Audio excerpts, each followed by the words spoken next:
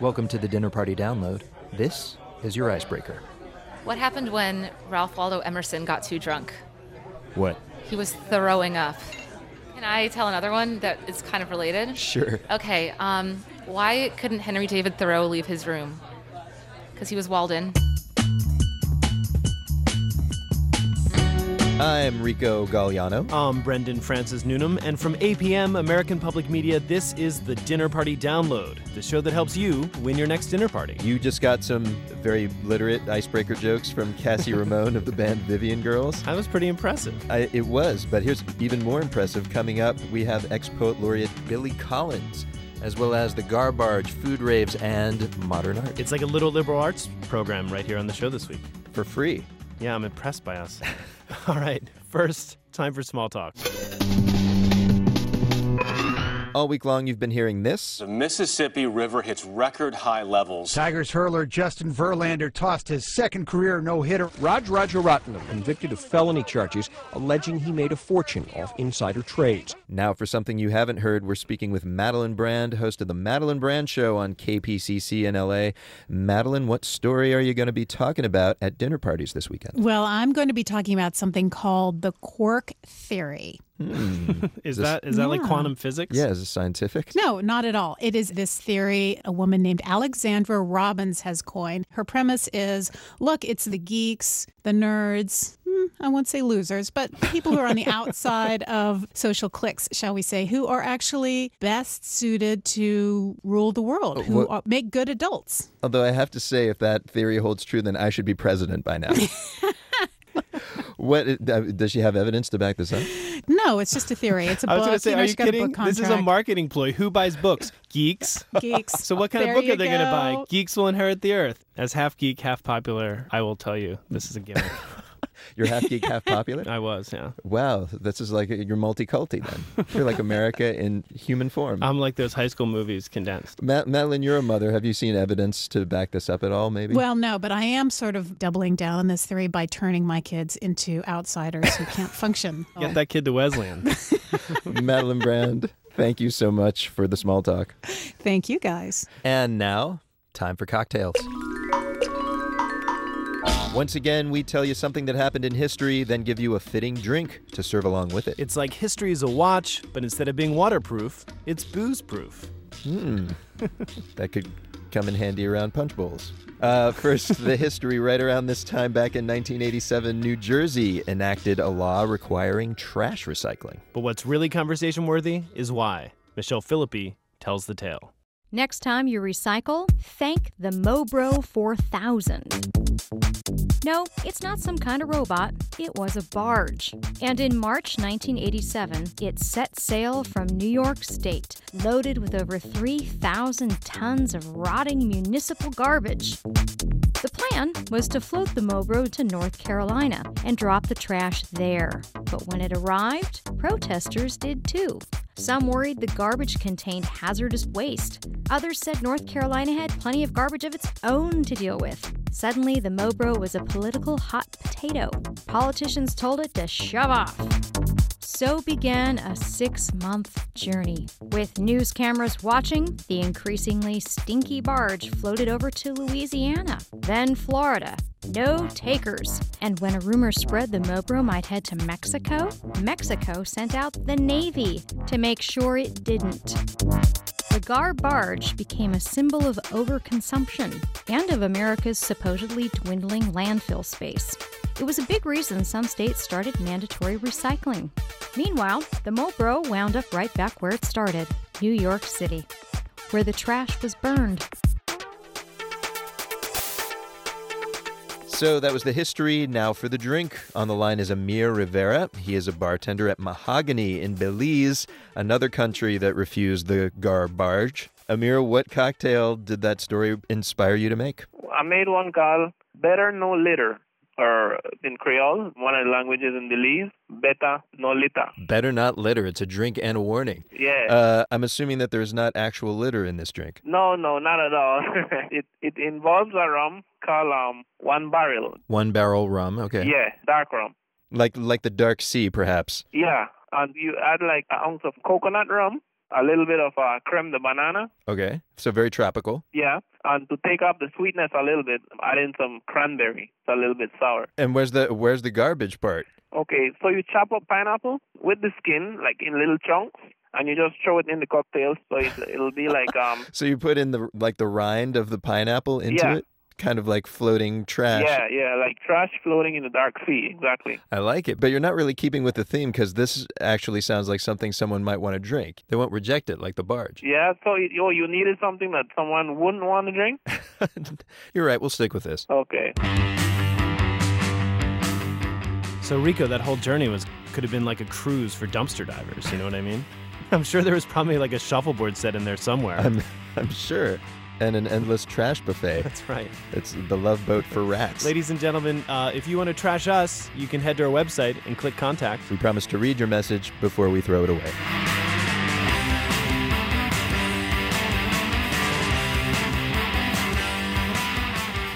Our guest of honor this week is former poet laureate Billy Collins. He has a new collection of work out called Horoscopes for the Dead.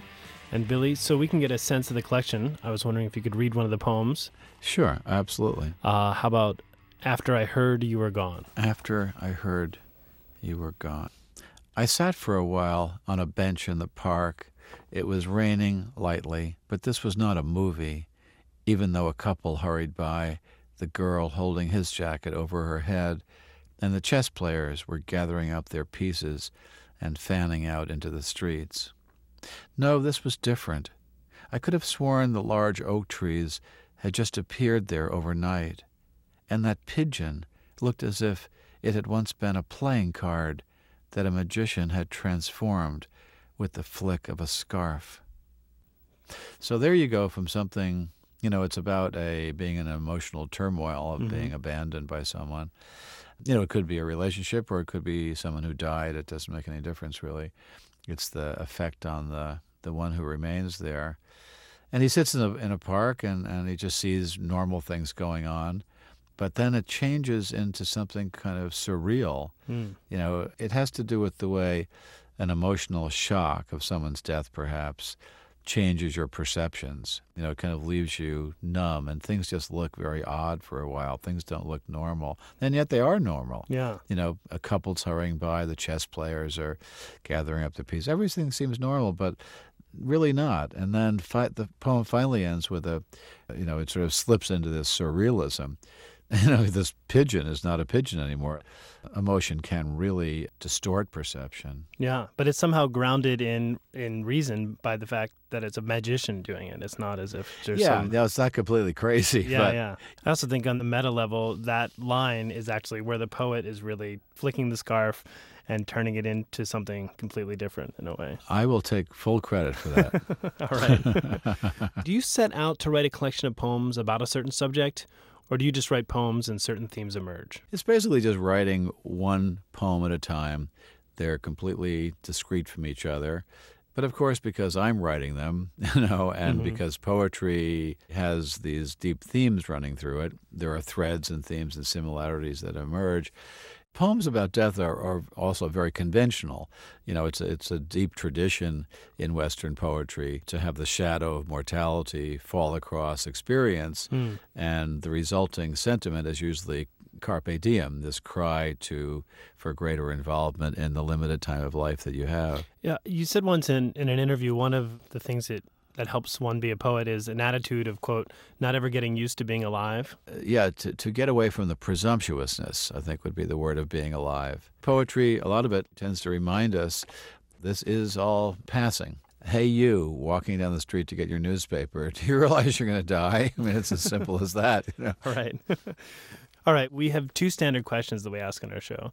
And the first question is, what question are you tired of being asked in interviews? When I was poet laureate, I was interviewed a lot. The two most popular questions were, question one, how do you account for this incredible renaissance in American poetry with slam poetry and open mic and magazines and poetry contests? And the second question was, how come nobody reads poetry anymore?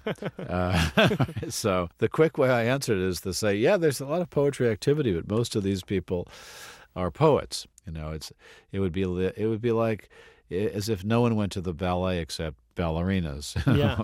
All right. Well, our second question is, tell us something we don't know. Well, something about me is that I'm an avid Yankee fan. Many people are turning off their radios right now. Don't you have some responsibility for the underdog as a poet? I do, and everything but baseball. Yeah. You can be forgiven for being a Yankee fan because you're a native of New York. Yeah, and I taught in the Bronx, just a stone's throw from the stadium itself. What is the quote about a poet? What does he do with the other 23 and a half hours of the day? Yeah, right. He follows the box scores. All right, so Brendan, Billy likes poetry and baseball, right? Apparently, yeah. He has a lot of time on his hands there. So check it out. He should do a modern epic rewrite of Casey at the Bat. You know? Okay. Where maybe Casey is on steroids. Big hit. So it's like Paradise Lost? Yes. On steroids. There'll be no joy or hair in Mudville. That's right. In that epic. Apparently not. Ladies and gentlemen, feel free to celebrate us in verse and post it on our Facebook page. It is facebook.com/dinnerpartydownload.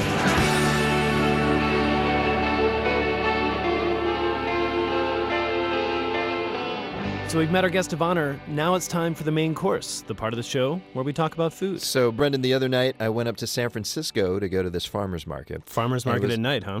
I know. That's not even the half of it, actually. Here's some tape of the scene outside. How long have you been waiting in line? 1 hour. Seriously? Totally serious. Did you expect this line? No, I thought I was going to eat right away. That has not happened. No, it's not happening. I'm still hungry. I was expecting a little bit of a line, but not a block and a half. Man, it sounds like Foodapalooza out there. I picture Perry Farrell in a chef hat. Well, that's not far from the truth.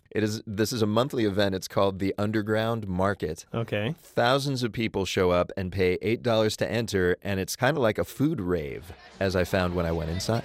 So we're standing on the top floor of Public Works, which is a dual-level club in San Francisco. It is 11 p.m., and I'm eating waffles made by Savan Walensky. And this is called the Underground Market. What makes it underground? Well, what makes it underground is in order to sell food to the public, you need to make it in an inspected facility.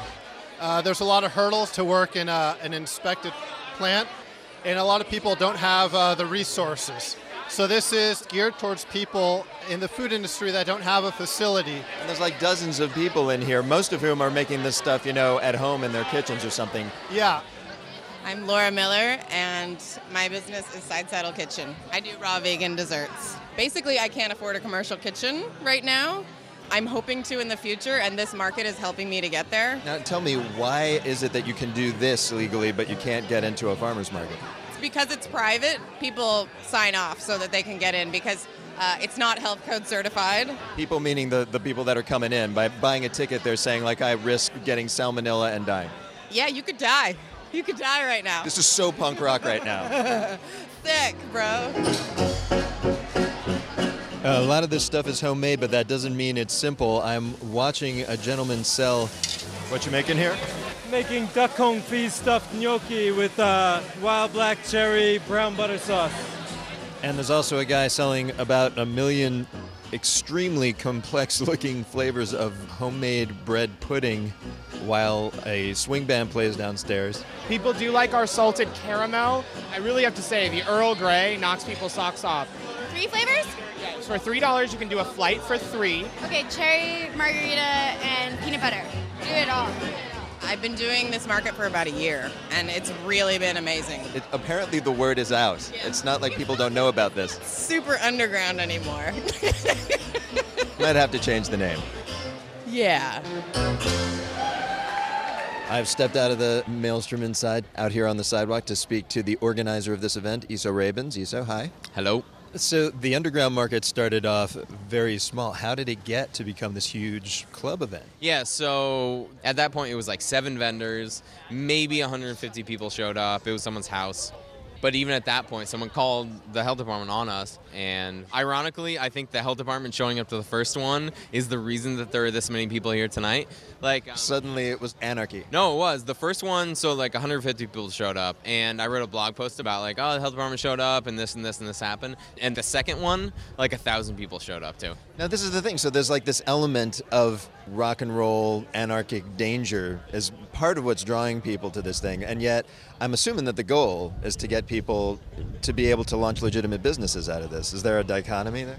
I mean, exactly. The kind of end goal is to help people launch their own businesses. And I think that 10% of these people are here because they want to be in the market, and that's kind of the point. But then there's also like 25% of the people here because it's like this is the place to be regardless of what's going on, and food happens to be it. And I think it's great, though. I mean, like, of all the things that could be like cool that people would want to wait a long time in line for, waiting in line for 2 hours because you want to buy a banh mi sandwich that supports this girl who loves that what she does for a living is make banh mi sandwiches and like wants to just be doing the thing they're passionate about. I think it's really great. Man, punk rock rebellion looks totally different than it used to back in my day. Yeah. It's like instead of piercing your face, you buy barely legal gnocchi or That's something. right. Barely legal gnocchi. I think I've seen that on late night food TV, actually. I don't doubt it. That's the Dinner Party download for this week. Special thanks to Jackson Musker and Ravi Carmen, and a hearty welcome to KUOW in Seattle and WKSU in Kent, Ohio. Yes. Cities and states that I love dearly. They both begin airing us this week. Hello, new friends. And now we leave you with One for the Road, a song to listen to on your way to or returning from this weekend's dinner party. The band is called Black Lips, and the song is called Modern Art. Bon appetit. Keyhole at the dolly.